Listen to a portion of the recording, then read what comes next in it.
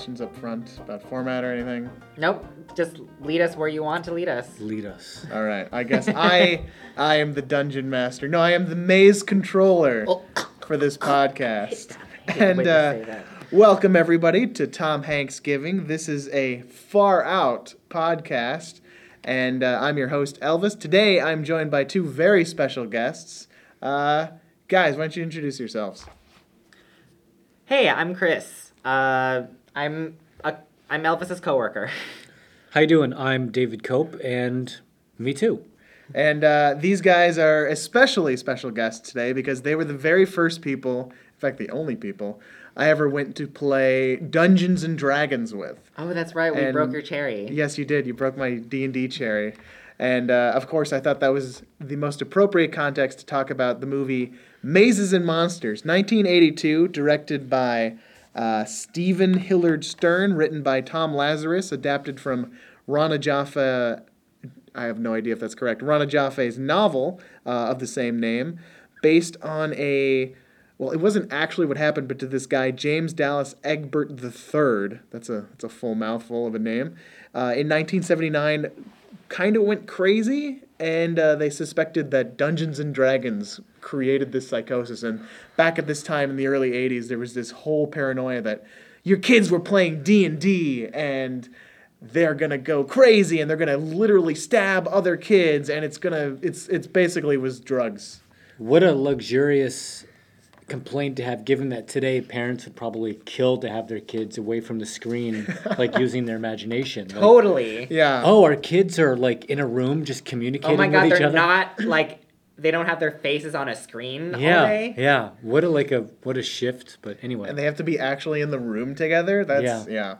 I'll be making these savvy comparisons to distant times all night long, ladies and gentlemen. My name's David Cope. We're just getting started. Yes, indeed. So I thought there was no better guests to talk about Mazes and Monsters, and how we'll get into how it compares to actual D&D and all that stuff. But up first, and of course I have to mention, this is Tom Hanks' very first starring role in any feature film. He was only 26 here. He's a little baby. And we're going to talk, of course, about his performance. But first, I'm going to start with the story. Who wants to give a brief summary? Real quick, like maybe a paragraph to 3. Chris Lamb, you Go up? for it. Sure. What happens in Monsters and Mazes? Okay. Sorry, Mazes and I keep screwing up the title. It's Mazes and Monsters. Because Dungeons and Dragons. Right. Okay, so in a nutshell, Tom Hanks is a nerd, and he got transferred because of some incident to like a lesser college, like what's considered a lesser college, I guess. Yeah. Maybe, and this group of 3 Mazes and Monsters players that all come from different walks of life, kind of. They ask him to join his game, and at first he's really apprehensive about it. But he ends up having a lot of fun with them, and he gets into a relationship with the only girl in the group. Well, one thing I will say up front that I did like about the movie... Hold on. I think let me give a shot at a summary. Go for it. I think we can give a real broad... Sure. Basically, it's the beginning of the school year. A handful of kids come together, and they start playing Mazes and Monsters. And this movie is about how one individual... doesn't deal with it well, experiences some kind of psychosis via the game, and the movie kind of follows the depths of his delusions to ultimately a tragic ending. Yeah.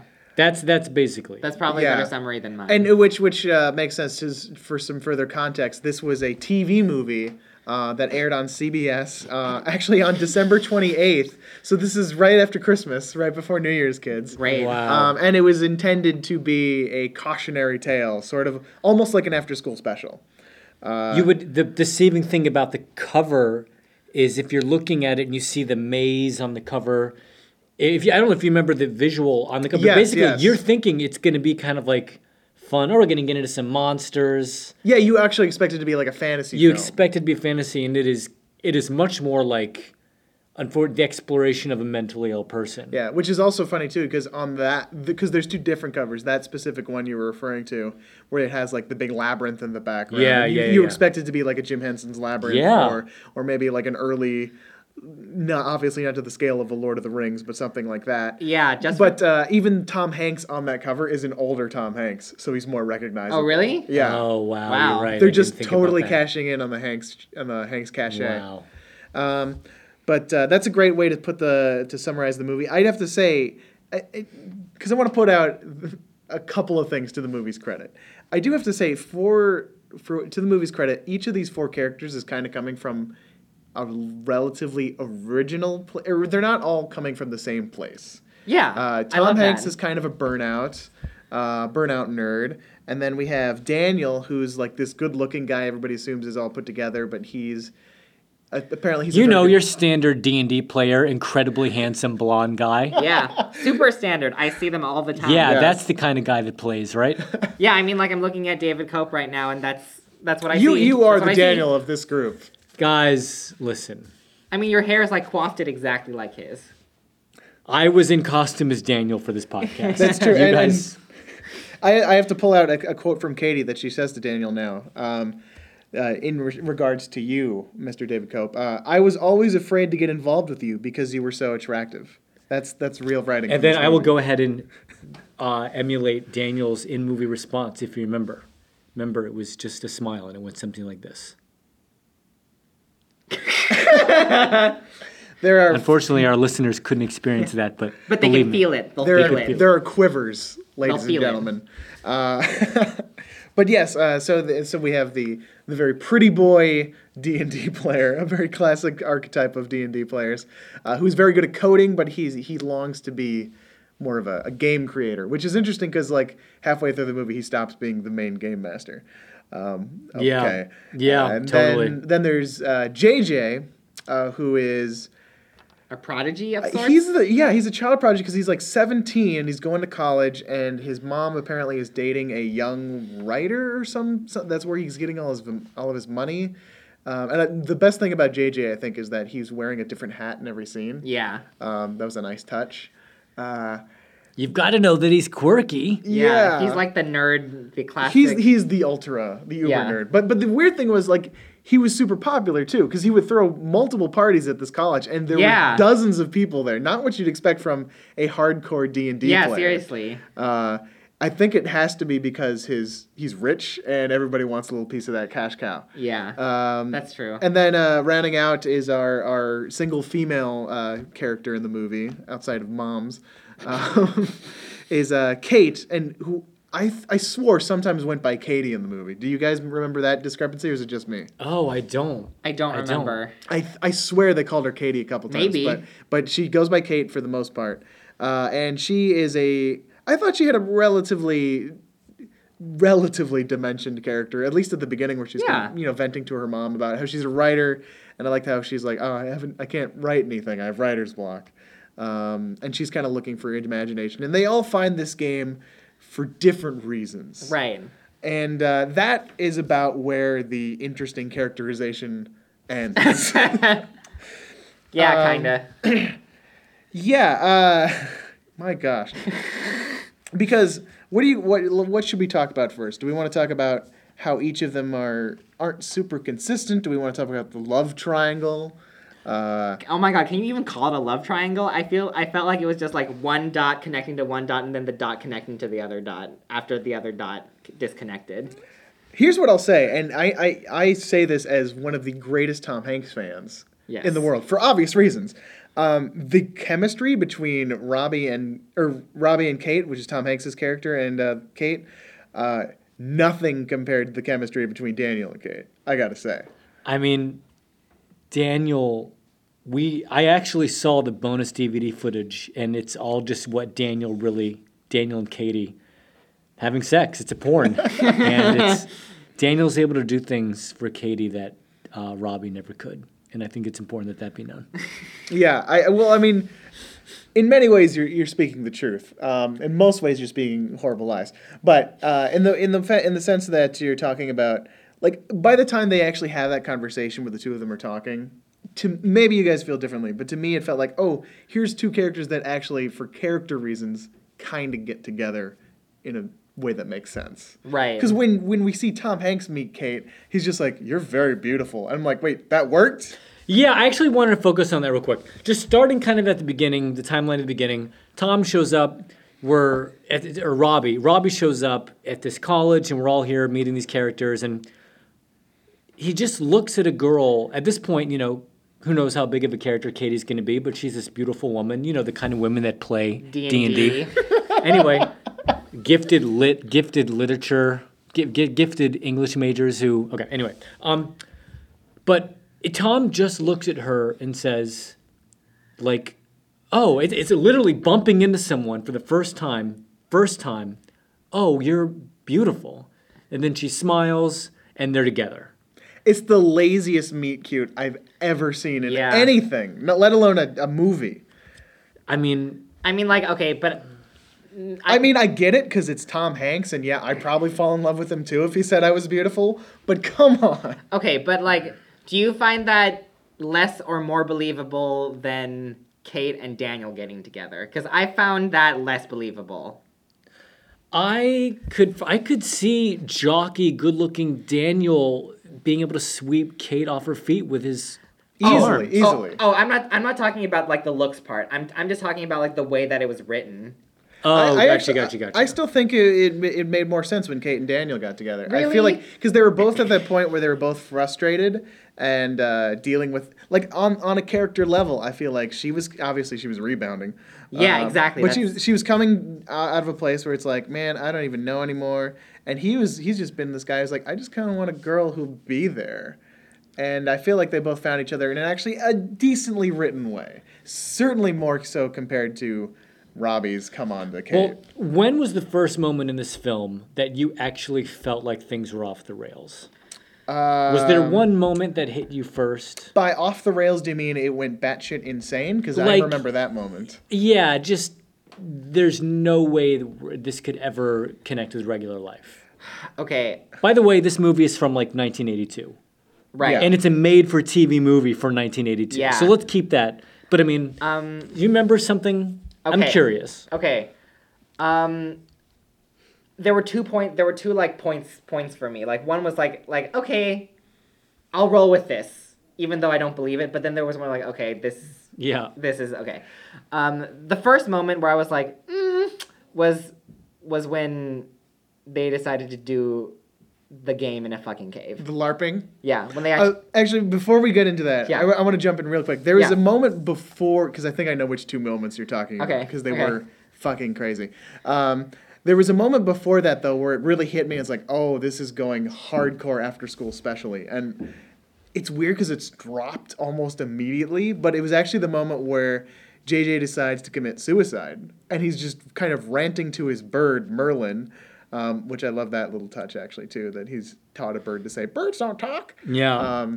But he's talking about how he's a boy genius and he has to make it a big thing because he wants to have a legacy. Nobody cares about him, so he wants to kill himself in a way that everybody will be remembered. So this brings him to some caves, and he's like, oh, everybody will remember this. And then as soon as he gets there, he's like, wait, this would be a great place to play Mazes and Monsters. Real quick 180 Yeah. from JJ. So it's like, you almost think like, oh, JJ is going to be where we're focusing on. Right. And he's going to be the problem kid. Because it kind of is built up that way with Yeah. his character, is it? And then they completely drop it. Outside of one instance where he just happens to actually commit suicide in the game for no reason. Yeah. yeah, that was weird. But yeah, that was really fun. He basically is seriously considering suicide. He's like, I'm going to kill myself. And then he's like, wait, this would be great for Mazes and Monsters. And just has a... I'll postpone. Yeah, that was a real weird moment. The alternative theory is that he's actually just occupying his brain with suicide because he's bored. Do you guys feel like that was the case? Or do you feel like he was legitimately suicidal and then just did a terrible 180 turn? I mean, off the acting, I believe in the script they intended for him to be suicidal, but I think obviously the acting and the delivery did not in any way portray like an actual young man who's thinking about killing himself. Definitely not. Yeah, It there's was- no concern. Was there. JJ's acting particularly shitty? JJ's felt like real bad. Oh, real bad. And I mean, Tom, felt real bad. JJ's bad. There was something about him that it almost didn't distract me though, because like he was so bad, it worked for me. Because like I remember Daniel, I think the least. I think he was the most boring character, and I think it wasn't because he was worse at acting. It was actually because he was at that middle ground of being like just good enough that he was invisible. Also, he did have the smallest part of Right. the four, so that's fair. Like, But like JJ's acting, it was so bad it matched the quality of the movie, so it felt consistent for me. Yeah, I mean, it was bad. I mean, okay, besides JJ, I think all the actors, they did their best with what they were given. I Putting us kind back- of felt that's correct. It's like you could tell the other people were trying to bring it. Yeah. Like Katie was there, like freaking out about these like emotional ups and downs.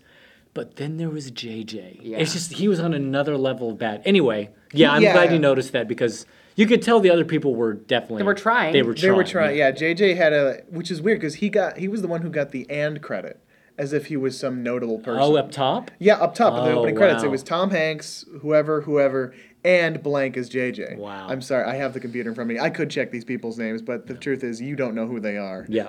And no one else Yeah. ever will. Never will.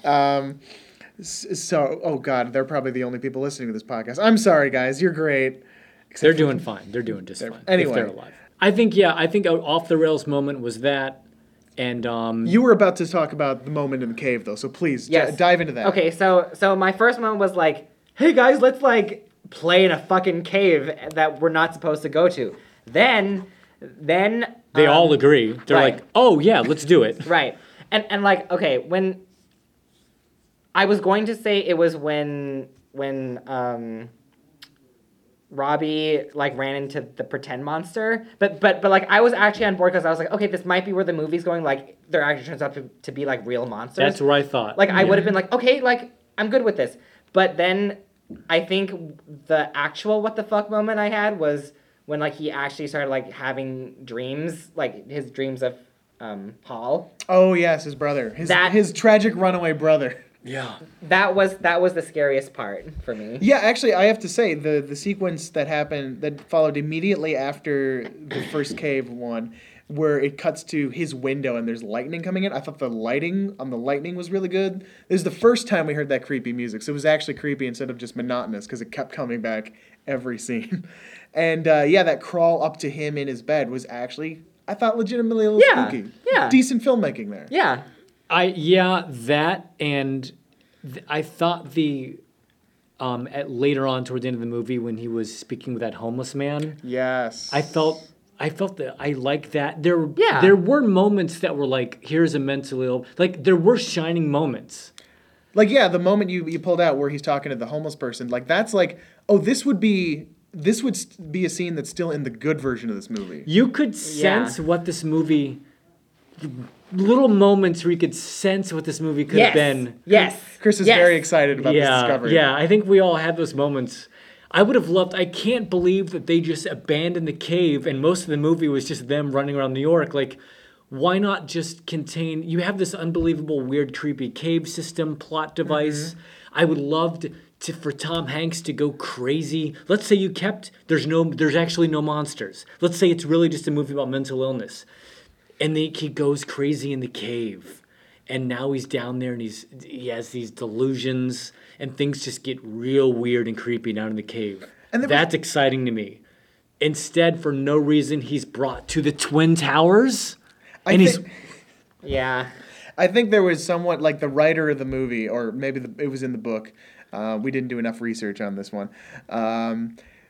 Came up with the thought that, oh, the two towers, Lord of the Rings, that's just like the Twin Towers. That's so clever, it has to be the climax of my movie. It's really not very clever. Everyone can come up with that idea. I think you're right. If they had done something where there was more sequences in the cave, because it could have been like the Goonies, where, oh, there was an unexplored shaft underneath the caves. Exactly. And it goes underwater a little bit, and it's really, like, it didn't have to be fantastical, but it could have been just a interesting landscape. Right, like the fact that the movie introduced itself, like, at the cave with all the police there, I thought the movie was going to end at the cave. It's weird. They do this in media res with the police showing up at the caves, and it's like there's a child inside, and blah blah blah, and he's going crazy over mazes and monsters, and they get it's that classic movie device where you expect, oh, we're gonna find out what happens at the end with the scene, and it's actually just an hour into the movie. Yeah, it's like not halfway even that through. long. Yeah, it's like so halfway funny. through, and the police are like, his problem. I remember checking my we the just time. I leave was like, the are we cave. almost done? Like this doesn't feel right. That was an off the rails moment for me, where we like just leave the caves, and it's like, oh, we're just not sticking with the caves Never anymore. going back. Yeah. The moments that shined in this movie were few and far between. But to get to single in on some shining stuff, let's talk about Tom Hanks. All right. The reason why we're here today. This was his first leading role in a movie. What do you guys think? Would you have seen this movie in 1982 and having obviously no idea where this guy's going, be like, this is a star? Was there ever a moment in this movie where you're like, that's a star-making scene. I can see this guy going places. Or was it just like not the case? Be brutally honest with me here. I mean, no, I don't think he had any real star shining moments. He obviously was the one out of the whole movie who had to do the heavy lifting acting wise because he was the mentally ill guy. Mm-hmm. But I mean, was what he was doing in this movie something that Was special in any way? was special in any No, way? it's it's a perfunctory movie, and it's a perfunctory role. But did you see a part where like this guy's got something? Like he was acting like when he was doing the mentally ill sequences. Did you really believe him? Or do you feel like it was still just acting in a movie? I could feel some of his acting funny enough during like his dream sequences when he was talking to fake Hall. Mm-hmm. But like I definitely didn't feel any of his acting when like he was like, like during the end when like he snapped out of like his fantasy for a moment and he was like, I don't know where I am right now. I didn't believe that part. I was gonna say, yeah, I did want to talk about the scene. I think it's the most compelling scene, but I don't think it's executed very well. But where he has his second fantasy sequence that we've seen in the movie, where he imagines another monster, but it's really just two people mugging him, and he ends up taking out his sword, which is really a knife, and stabs the dude, and that's kind of what shocks him back for a moment anyway That to was good. lucidity. That wasn't bad. What did you guys think of the whole scene? And like, did he actually murder this guy, or was it just a mortal wound? Because it was hard to tell from the way they left. I thought I remember the last couple seconds as they faded off the guy who was stabbed. He looked okay. Does he actually seemed okay? Yeah, that's what I Yeah. thought too. It Yeah. didn't seem like he was gonna die. I guess he Flesh missed wound. his vitals. Flesh wound. Yeah. Yeah, and this is, I mean, let's be honest, this kind of guy looked like he got stabbed every other week, so. And I love how, I mean, it's just, so of course, there Tom Hanks / Robbie is with his knife, and the thug has a buddy. Obviously, in real life, the friend would have just jumped him right away, and he would be down in 2 seconds. Yeah, it's like, oh my god, I've never seen anyone stab someone Yeah, before. yeah. But instead, the thug friend is just sitting back, hanging out, not attacking. Like, Yeah. what's happening? Oh my god, I had no idea that you had a knife and that you could defend yourself. I'm so in shock. This is my first time trying to mug Yeah. someone. I'm a new thug. Yeah. So I found that sequence interesting, and when we had the break and he calls Katie from a payphone, I thought that was decent. I don't know Yeah. if I saw like a star-making role in that acting, that crying. I don't know what's going on. Like I Yeah. said, it's a little schmackty. But I will say, in his defense, I think what proves that he has the presence and obviously went to find a much greater strength in acting. Yes. And have this great career is because it's only the scenes where he's actually on screen where I'm kind of into the movie. Right. There's a whole sequence Totally. where we watch JJ go fuck around the caves when he's going to commit suicide. It's like, just get over it already. Yeah. We don't care. And then there's like, do you guys remember in the middle of the movie, for no reason, like we're stalling on the Tom Hanks story. JJ's story doesn't exist anymore. But for some reason, Katie goes to meet with Daniel in the caves and then gets lost. And for a moment, I thought that was going to be the movie. Like, Tom Hanks was going to come in and, like, have delusions about having to save the princess or something. Yeah. But no, it's just like a 7-minute sequence where Okay. she's... Nothing happened. What the fuck was that? I honestly thought I just missed something. I honestly thought, like, while I was watching, I was like, did I miss something? Like, what's going on? Like, how did she get here? Like, I'm pretty sure I watched the movie. Did I black out for a second or something? You're not wrong. I had that feeling, too. The only way you can rationalize that scene is I Had they gotten together yet at that point? I think that was they had the conversation where they were kind of like, let's get together. It could have been like this is the first time they. I think that seems trying to Hook up, build hook up up? their relationship. Yeah, And which it just was, had to be a 7-minute, Yeah. 7-minute scene of just them wandering around the cave. I love hooking up in caves. Yeah, Yeah. which they didn't really. I don't even remember them hooking up because didn't they leave as soon as they found Right. each other? Yeah. So it was like. It was weird. And that wasn't what motivated Tom Hanks to go crazy anyway. It was a complete Yeah. waste of time. Yeah. I love the slow walk, Tom's slow walk with a shroud through the party. Mm-hmm. And then he Oh, just that was leaves. funny. That was funny. I like that. I like There's a that. moment of gravitas for our boy. Yeah, like I would say that I definitely saw inklings of like a very talented actor. Mm-hmm. In like it had his moments, and like I said before, he was doing a good job with what he was given. Yeah. But like just because of what he was given, and I'm pretty sure that he probably had just from experience alone, he probably got a lot better since this movie, obviously. Do we know his next movie? And Okay. I think the next big movie he was in was Splash. Oh, which really? Is like, and I remember we just did a podcast on that actually last week for Okay. you dear listeners, and that was a situation in which he was the seventh, or at least rumored to be the seventh choice for the main character. So that was Wow. before he was a big hit. I think Splash kind of like, made a splash in his career, and it was like, hey, this guy's got something. And then, of course, it wasn't until Big where it was like, this guy is the most fucking likable star. man on the planet. A man Yeah. deserving of his own podcast. Yeah. Yes. His own podcast that he is not on. He's welcome anytime. Tom, if you're out there, baby, give me a call. Hit me up on @TomHanksPod. We'll get you on the next episode. We'll get you on every episode. We'll re-release the old ones, whatever you want. So you guys are the D&D experts here, Yeah. at least by comparison. How accurate is Mazes and Monsters? I mean, did this game look fun in the way that D&D is fun? David, correct me if I'm wrong, but I feel like they kind of mulled over any of the details that they mulled over most of the details, right? It was mainly just like, this is my name. I'm going to attack this person. Oh, you're dead. I'm the maze controller. Yeah, I mean, they never actually got into any mechanics, thank God, of the actual game beyond like one or two lines of like kind of cliche D&D speak. I don't even think there was any dice in this game. There was one scene there a where remember there was like a shot of them holding out a Right. hand and dice fell or something. Yeah. There was and- never like a roll me of this though. Yeah, and like you're supposed to figure out some way to roll dice if you're in a cave, and they like it Yeah. was just like all like I don't know. But where they got it wrong is, and I'm not a hardcore D&D nerd, but I've definitely played D&D on and off throughout my life. I'm a huge D&D fan. I love playing. Yeah. And they unfortunately portrayed the game. People playing the game in this movie were very much like a little bit cartoon versions of a D&D player. So it was like, Right, you know, and I raise my sword and I strike the monster. It's like they were theater in the rounding each other. Yeah. When of course an actual D&D game is more about hanging with your friends and improvising. Yeah, It's kind of yeah. loosey-goosey and it's more of like a riffy environment. Yeah, exactly.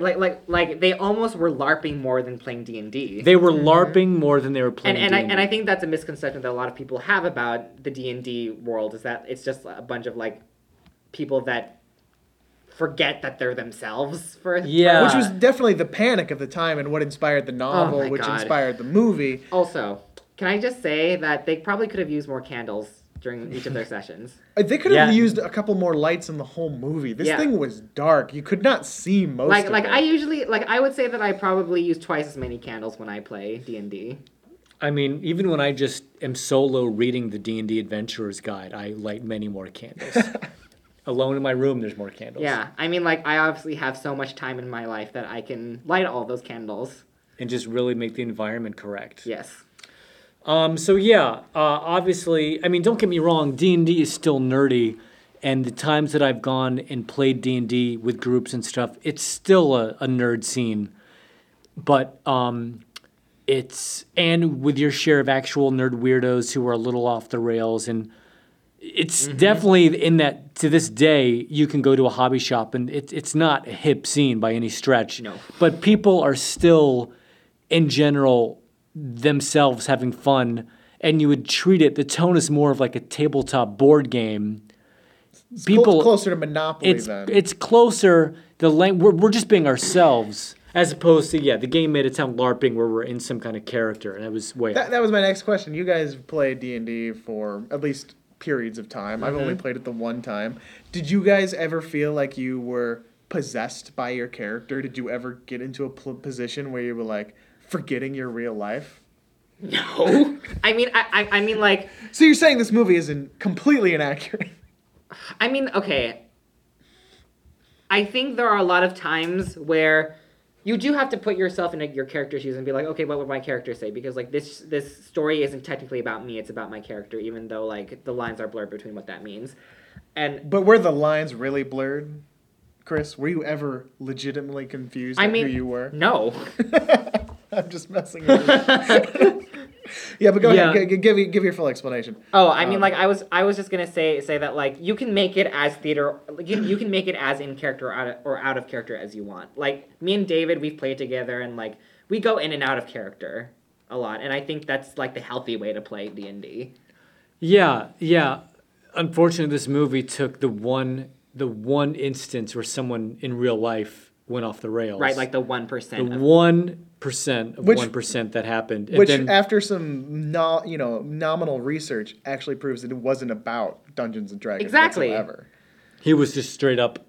I actually didn't. I remember hearing about it, reading about it. It's been so long. Egbert was just a straight up mentally ill dude. Yeah, and he didn't die when he went missing. He just disappeared. He ended Okay. up committing suicide a year later. Okay. But yeah, he just had some problems. It had nothing to do with the game. It was just an unfortunate coincidence. It's like how people like to blame TV for why kids are Totally. screwing up. Or now Yeah. it's video games, and then Yeah. it's the internet, and who knows what it is. Yeah. It's going to be Tom Hanks podcasts next week, so... These kids listening to that Tom Hanks podcast. So actually, there was a moment there where you thought there was going to be actual magic in the movie. Yeah. I think we're agreed that that would have been a more interesting movie. But because it wasn't, do you feel like, what is this movie trying to say? Because its intended purpose is to come hard down on D&D use. It's almost like it's drug use for your kids. It's like a cautionary tale, like Dare or something. But when you actually look at what happens in the movie, Okay. what does it actually say? Okay, I don't even know like if the movie knows what it's trying to say, honestly. Cause like, yeah, I can see that is kind of the obvious intention of the movie, is to like kind of like put D&D in a really shitty light. Mm-hmm. But at the same time, like, you have 3 characters that are normal that are playing Mazes and Monsters. And so like I wasn't getting like a very strong message per se of like D&D is bad because it'll ruin everybody. Yeah, because that's an interesting point. All of the characters, all 4 of the main characters, are kind of, they come from troubled backgrounds, or at least they're having frustrated problems with life before they start playing the game. So it's not, there's never, the movie never makes the point that it's the game specifically that messes them up. Even with the one character who goes psychotic, it's not the game, it's kind of his obsession with his long-lost brother. Yeah. And maybe the breakup with Kate. But he broke up with her. Okay, so it was a little weird. But it doesn't really put the onus on the game. Yeah. It's just kind of like the police lieutenant, and the characters around him, the parents, are the ones that place the onus on the game. Not even the movie kind of tends to do that. It's weird. Like, it feels like it's using a RPG game, D&D, as like a plot device and nothing, like as a plot device and nothing else, if that makes sense. Like, it feels like it's just like using it. It didn't commit to it as much as I thought it was going to. Yeah, it's certainly excuse me, it's certainly interchangeable, where the movie, unfortunately, that's about D&D, even if it's putting it in a negative light, doesn't even have anything to say about D&D. You could have swapped out D&D Totally. for Monopoly, for cocaine, for Yeah. marijuana, anything, and it wouldn't have affected really. That's the problem. I think the biggest part with the movie is like it has nothing to personally say about its topic of choice. Exactly, and like, It just becomes kind of boring and yeah, lifeless. and like, it's not even that, like, it's the fact that they made Mazes and Monsters the title of the movie, and they marketed it as, like, with the characters in, like, fantasy regalia. Mm-hmm. And I think you could even do this kind of movie where it's like we're gonna trick the audience into thinking where they're gonna watch something that's high fantasy and then like show them how wrong it could be. Like you can kind of do that hook and purpose, but you still have to have something in the movie that's actually saying something about the property. Yeah. And it kind of wasn't. I mean, I thought if you guys remember, I actually wrote it down because the final line of the movie, obviously they show up at Robbie's house. Oh, actually, before because I do want to talk about the ending. You want to dedicate a little time? Yeah, Okay. and actually, Okay. let's build up Okay. to that. But right before, because I want to ask you guys, there's a whole terrible sequence in the middle of the movie where Tom Hanks has gone missing, and then there's nothing to watch on screen. At any point in the movie, did you actually think he was dead? He had committed suicide. In that middle section when the characters are just as confused? Were you confused as they were? Did you think he could actually be dead? Were you? I thought no. I mean, I knew Tom was the star of the movie, so I really didn't think they would kill him off. Me neither. Then my next question is: do you think was there ever a moment where you thought he was going to jump at the end when he was on the tower? No, Because that would have been too much. Yeah, I honestly wasn't sure how hard this movie was going to hit Really? on negative. So I thought for a moment he might jump. I mean, like, this movie is, like, oddly dark in places where it's weird to be dark, but at the same time, like, I kind of felt like I had a general understanding of, like, what people were going for with this movie, with the people that made this movie, what they were going for in terms of, like, the cheese of it, like, just how cheesy it was, so I was kind of, like, basing it off of the cheesiness, where I was like, he's probably not going to actually die. Yeah. So you say like the movie's kind of like this toothless Yes. portrayal or like condemnation. It's a toothless condemnation of D&D. Yes. It doesn't even like go far enough. Although one could argue that the way the movie does end. Okay. Yeah. Let's talk. Let's. Bring I was out your about to quote. say. I mean, the ending is. I think I don't remember another movie in recent history that's just been a sheer loss and a complete loss and a sad ending. It might have been a happier ending if he had jumped. Because It would have been more satisfying. That's the thing. Like Yeah. it wasn't satisfying. Because for people who are doing the podcast wrong and haven't watched the movie, here's the context. The movie ends, they catch him on the end of the Twin Towers, and he kind of breaks, and he's back to being Robbie again. And there's a crying, and there's hugging, and there's this terrible song that plays. Oh once my or god! twice. Can we talk about the song for a second? Yeah, let's talk about the song. Let's talk about the song for a second. Wherever you'll be. Yeah. It's such a shitty song. Oh my god. What I loved is how prevalent the word friend was. So for me, it just felt like this is like the garbage, terrible version of "You've Got a Friend in Me." Oh my god! It's like my like almost trying to be like My Little Pony with like the power of friendship. Yes. It's always almost it has that like the instrumentality of like The Last Unicorn. 'Cause Yeah. it's so sad and sappy. Like you have a song about friendship, but then you have like you're losing a friend to mental illness. Like what is going on here? Yeah, that like juxtaposition yeah, is like- nuts. like- But at the moment when it plays, you think, oh, everything's gonna be fine. Yeah. Because he breaks out of his stupor. Yeah. But then it just cuts to 3 months later, and the three friends are driving to go see Robbie at home because they won't let him back at school for maybe he got expelled. We're not sure. But it turns out his mom says, oh, he's fine, and I don't blame any of you for what happened. Which that just seemed like the most passive-aggressive way to blame someone, is to bring it up and say that. I mean, I believe the mom when she said it. I believed her. I didn't for a second believe the mom. What did you think, David? Break the tie. I mean, I actually believed the acting of the mom in the moment, but that the fact that a mom would actually say that to someone like, I don't blame you for a second, it was just a real weird choice for a human being to make. Yeah, that's for me, yeah, like the mom writing. There was a writing. It was bad writing. For Yeah, her. it wasn't the acting, but it was. Yeah, the problem for me was like, if you genuinely meant that, you would never say something. Exactly. Like if you actually thought that, you just don't say anything to them, right? Because that only invites the thought that maybe it was me. Yeah, exactly. Maybe, yeah, and that just felt like. So I took it as like the mom was really shittily angry with these people.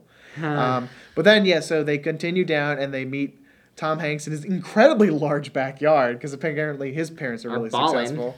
And he's completely flipped. He's the most in character that he's ever been. He, like, even when they're at the towers, he doesn't recognize them. He doesn't break character initially, but he doesn't recognize them as the players they used to play or the characters they used to play. But he recognizes Freelich, you died in the thing, and he's just gone.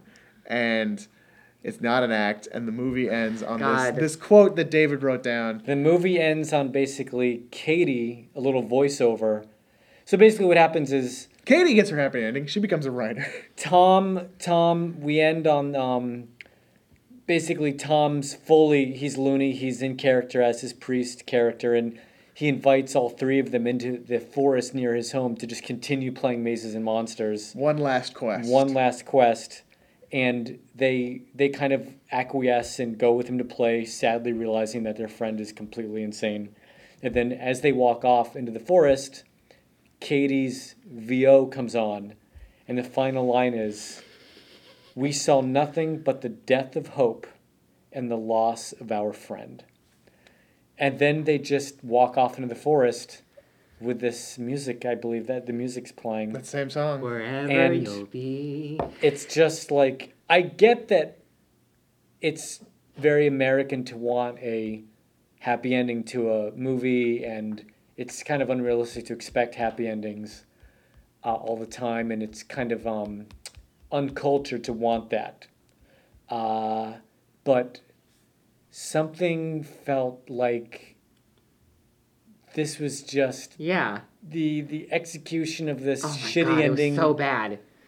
Like, bad endings can be satisfying, but this was not satisfying. Well, usually the movie before it leads to a bad ending. I don't think this movie led to the moment on the top of the tower. It did not lead to this coda where it reverses everything. That's exactly it. It reversed everything. Like, it didn't commit to like one thing. It was like, oh, like he snapped out of it. He's fine now. And then. It almost seems like it was written to be the tower scene where they find him and he breaks the spell essentially, and it's like, guys, this was a terrible thing. We're all going to be okay now. But the studio heads or whoever the powers that be were, who had this agenda to be like, no, D&D is bad. You can't come back from it. Oh my God, They maybe that makes sense. wrote this, and again, I don't know how the book is written, if this is in the book, but it seems like that kind of decision where it's like, God. no, we have to hit hard that this is a bad thing. Okay, but can I just say that even the coda that is theoretically tacked on, what the fuck is with the mom being like, oh, he's totally fine, it's fine. But then, like, it turns out that he's fucking not fine. Oh, yeah, if you remember when they're in the front, they pull up to the home. Yeah. If you remember, the mom says, yeah, just like you said, he's fine. There's a moment, a beat, where they show the mother giving a real worried look. Yeah. What is wrong with you? What is wrong with that mom? The mom was like, oh, he's fine. Oh, you're about to go see him in 5 seconds and realize he's completely insane. So what is this? If all we can base it off of is the text, it leads to me to believe that this mom is trying to blame it on the kids. Like, she does this passive-aggressive mentioning, it wasn't your fault, and then she says, everything's going to be fine. I think she's doing it just to destroy them. Yeah. Which is like, yikes. But, I mean, more power to you, Mom. That kind of fucked up your kid. Although he was messed up to begin with. That's another question. Was Tom Hanks' character doomed to go down this path? Was this always going to be Robbie?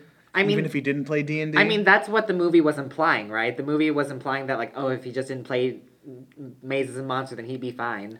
We have to respect the universe that this movie happens in, and if he had never played Mazes and Monsters, he would have gone on to become a well-respected diplomat and brought nations together as an intellect, and then gone on to win whatever.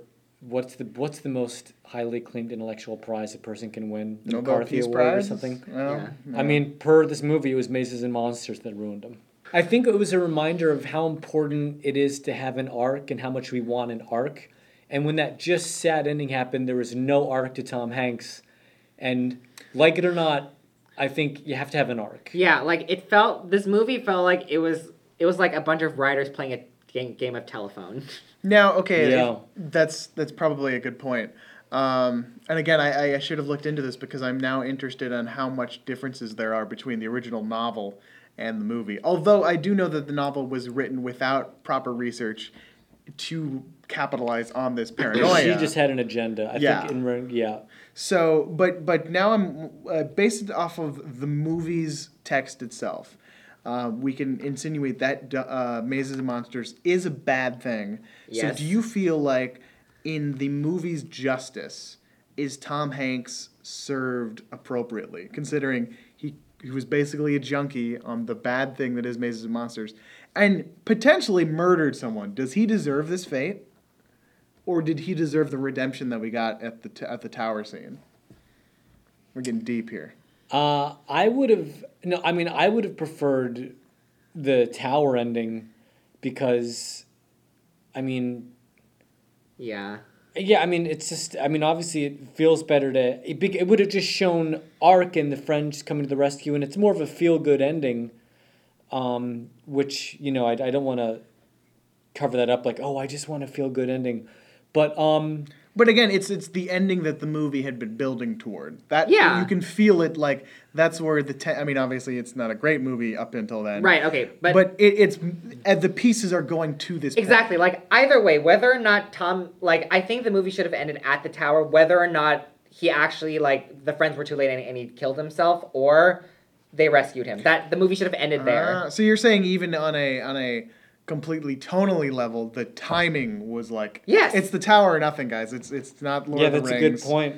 It's you If can't you're do going to this go ending sad fatigue. ending, have him jump, Yeah. but it has to happen at the tower. Yeah. And that's the thing. Like, part of me was thinking he was going to jump because of how I had never heard for sure that it happened in this movie, but I knew this movie was like an early weird Tom Hanks movie. You're right, so yeah. it could have. But yeah, you're right. If he had jumped there, it kind of would have been at least less whiplash because Totally. It seems like everything's fine and then nope, everything's not. Right. Fine. I mean, if they wanted to commit to hating on nerds and Dungeons and Dragons, then they should have just had Tom Hanks kill himself. Yeah, or kill these other characters because that's kind of what the paranoia. I mean, obviously we didn't need to see them. I would more love blood to. spill. I would love to see how the writers would have come up with a way to just kill all of them at the He same just time. overpowers them and throws Daniel off the roof. Hey, technically, if he's committed to his quest and his quest mates are trying to stop him, you could argue in a writer's room that my God. Tom Hanks would have brought that knife out and been like, I have to do this, and I know that you're my friends, but if you stop me from jumping off this tower, and what was it, casting a spell? Yeah. He was going to cast a spell to fly. Then I have to kill you if you try and stop me because this is my absolute... This is my destiny. This is my destiny. Yeah, I mean, then- you could argue that Tom Hanks slaughters all of his friends. Oh, that would have been a good ending. I would have been down for that ending. Just and it gets super the filmmaking just gets super gory. and Yeah, good. if you're gonna commit to hating on D&D, then you need to. They should have committed to it. They didn't commit. There wasn't enough. The biggest problems of the movie, outside of it just being bad, is that they didn't commit to their message, which was D&D is bad, and they didn't have anything purposeful to say about D&D. No. They didn't do anything useful in a condemnation way, or even just there's no personality of D&D in the movie. When we cut to the sequences where they're playing D&D, it's incredibly boring. It's very incredibly hand quick. wavy. It's this is the thing that you've heard of, but we're not going to get specific with it. Almost as if the filmmakers were worried that if they showed the actual gameplay, it might entice viewers to get involved. Oh my Yeah. gosh, all these different dice, and what are these fun things that they're doing? So we always do this thing on the podcast where we talk about the Hanksiest line in a movie. Most of the time, he hits at this point where Tom Hanks hits that that perfect, you know that voice where he does his shouty little voice where it's like a Woody line, "You are a toy," and he just has that shrill kind of Yeah. shriek. And he doesn't have it in every movie. Granted, in the Lady Killers, he pretty much sticks to his very terrible accent the whole time, his Hanksent. In this movie, there was one moment where I remember him calling out in a very Hanksy voice. Do you guys remember anything specifically? Did that register? The Hanksiness it registered with me once again when he was talking to Paul in his dreams. Yeah. His dreams, he was kind of shouting. Yeah, he was like, it's "Come always back!" it's always when he's really shouty. I think the one that hit for me the most is I can't remember the context. I know they were in the cave when they first started the Ooh, LARPing. yeah. But he goes, "Is it helpful?" I can't remember who he's yelling at. Yes, But you guys remember that I line? remember that. And that sounds like classic Hanks. Like that's had a Turner and Hooch right there. Is it helpful? What was happening there? I don't remember. Because I think they all three called out to someone. It was right before they split up into groups. Was that when he was having the vision of the first dragon coming into the cave? Tom. They were on the cave. Tom thinks he sees a monster and he's yelling. Mm-hmm. And his friends are trying to find him in the cave, but he does kill the dragon, right? Yeah. He Is assumes. it something around that? I think it's before he sees the dragon. Okay. I think it's. I forget. It's something right around there. Our but, minds already You trying guys to block remember it the out. line and Yeah. how shouty it is. That I think is. I mean, he safe to kind of say. had a shouty moment when he was on the phone and he was like, "There's blood on my knife." There's blood on my knife and my hands. Yeah, That was good. Thank you. That's That more of a kinda Hanksy wail, but yeah, that was pretty good too. Like it That had was some of Hanksy. that Hank like rasp to it. It's interesting that we single out the phone booth scene because there's a tradition now that a lot of Hanksy lines come out when he's on the phone. When we Wow. talked about you haven't seen Bridge of Ooh, Spies yet, but there's okay. a moment where he's on a payphone in Bridge of Spies and he just gives the Hanksiest, charmiest line. Yeah, you're right. Yeah, it's wonderful stuff. Now I gotta say, as the D&D experts for this podcast, if the listener here has watched this movie or at least listened to us talk about this movie, Yeah. what could you say to them about D&D? Do you want to warn them? Do you want to invite them to play? What do you want? What is the proper note you want them to leave with in their mind? David, you go first. Take it away. I mean, listen, D&D is a lot of fun, but it's still kind of a nerdy thing to do. And at the heart, listener, in your heart if you're a nerd or not. Do you want to basically do a UCB class except in medieval times with a bunch of other 99% of the time other dudes and just act like a weirdo? It could be your thing, but it's not going to help you pull tail. I'll tell you that right now. I want to meet the person who is listening to a Tom Hanks specific podcast who is not a nerd. I mean, true. Yeah, maybe you're right. maybe the Venn diagram circles are heavily overlapped Yeah. there. This is almost a complete But, circle. I mean, it's super fun, but I mean, it's definitely still a subculture thing for all the hype that kind of like nerd and comic book culture is in the mainstream right now. It's there, but I mean, yeah. Sorry, go ahead. it's still subculture. Yeah, I mean, I would say that there's a learning curve and, you do get a sense of otherness when you first, look at someone, just dive into that scene. But, everybody that plays D&D is harmless. For sure. There's nothing, we don't light fucking candles around us when we, we don't, dress up and shit. We don't go oh, you know what would make this game more interesting? If we went to somewhere dangerous that we're not supposed to go to. Yeah, those are the people who they're not playing the game. They're thrill seekers. Yeah, exactly. This is the only thing.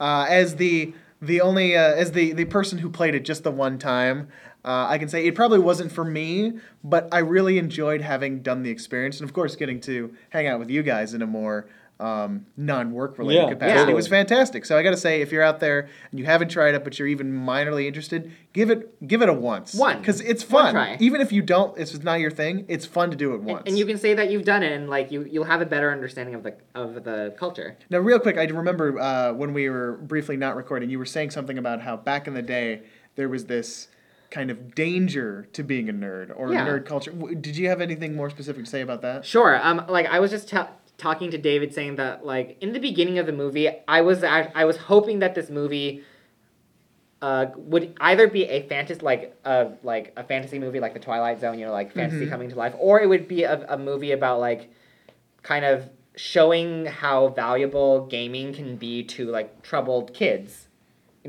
Troubled people like our characters, because that's kind of what the premise was. Mazes and Monsters could actually help Tom Hanks' character. Yeah. Yes. But they just the movie just took a shit on. Although it's weird, like the first 30 minutes of the movie where they've joined this community and they started to play, it actually advocates playing. 'Cause Yeah. Yeah. All these people Like they are were having happy. these frustrations and they play the game to get out those frustrations. You were right. And it brought them together. It was a terribly written love story, but it actually made two people to get together, and the friends obviously That there was- rarely happens. Yeah, in that one D&D. happened in D&D. But that was the fantasy, but I'd already masturbated by that time, but Yeah. I mean, at that point in the movie, I was like almost asleep. I mean, David and I, we went on a few dates yeah. before, but I mean, nothing ever worked out. We were too different. And I can tell you we that- gave it a shot. That's the important thing, and you should give it a shot too, to go back into the D&D. So the last thing we have to do, gentlemen, is every time we do this, we compare all Tom Hanks movies to an ice cream flavor. And now, what possible flavor would you guys want to give to Mazes and Monsters? Okay. The fact remains that this is just a bad movie. Yeah. And I think that what is the answer is what is the shittiest flavor of ice cream? I can't think of like a bad ice cream flavor. That's the problem. Most ice cream is really good. Like the worst ice cream flavor I can think of is like bubble gum. But here's the thing, like this is an ice cream that has to have not even tried. It's not like What kind of ice it's cream not doesn't even try? vanilla. So I we think this is the rum raisin. rum raisin. I'm gonna go rum raisin right, on yeah. this one. All right, let's cast this down. Listeners, if you have a different thought on what this should be, then get in touch with us on Twitter at TomHanksPod or write to us, TomHanksPod@gmail.com. Of course, you can follow me on at Elvis Kunish on Twitter and Instagram. Guys, what do you got to plug? What's going on? Where can the people find you? I've got just YouTube David Cope and enjoy my videos. That's all I have to do. There's a lot of videos, and if you haven't seen them, you should definitely check them out. Chris? I have a YouTube channel as well. It's One Winged Wannabe. And I talk about race, gender, and geeky stuff. All sorts of fun stuff. Stuff you would not get in a Mazes and Monsters movie. But if you're into that stuff, check out these guys' channel. And anything else? And that's it, man. Thanks for having me on. Thank you so much for having us. This was so fun. Absolutely. You guys are welcome to come back. Maybe we'll do a different tabletop Tom Hanks in the future. Absolutely. And There have been other. I don't think so. Okay. But there is going to be a lot of fun in the future. Audience, do not forget to come back next week when we do a long time coming, the 20th anniversary podcast for Toy Story. Wow. Yeah, it's been that long. We're going to talk about it. It's going to be great. It's going to be a beast. Until then, just remember that the most frightening monsters are the ones that exist in our minds. All right, everybody. Thanks for listening. Tom Hanks is a friend you can turn to when cold winds blow. Cold winds blow. And then you'll know, now and forever, a friend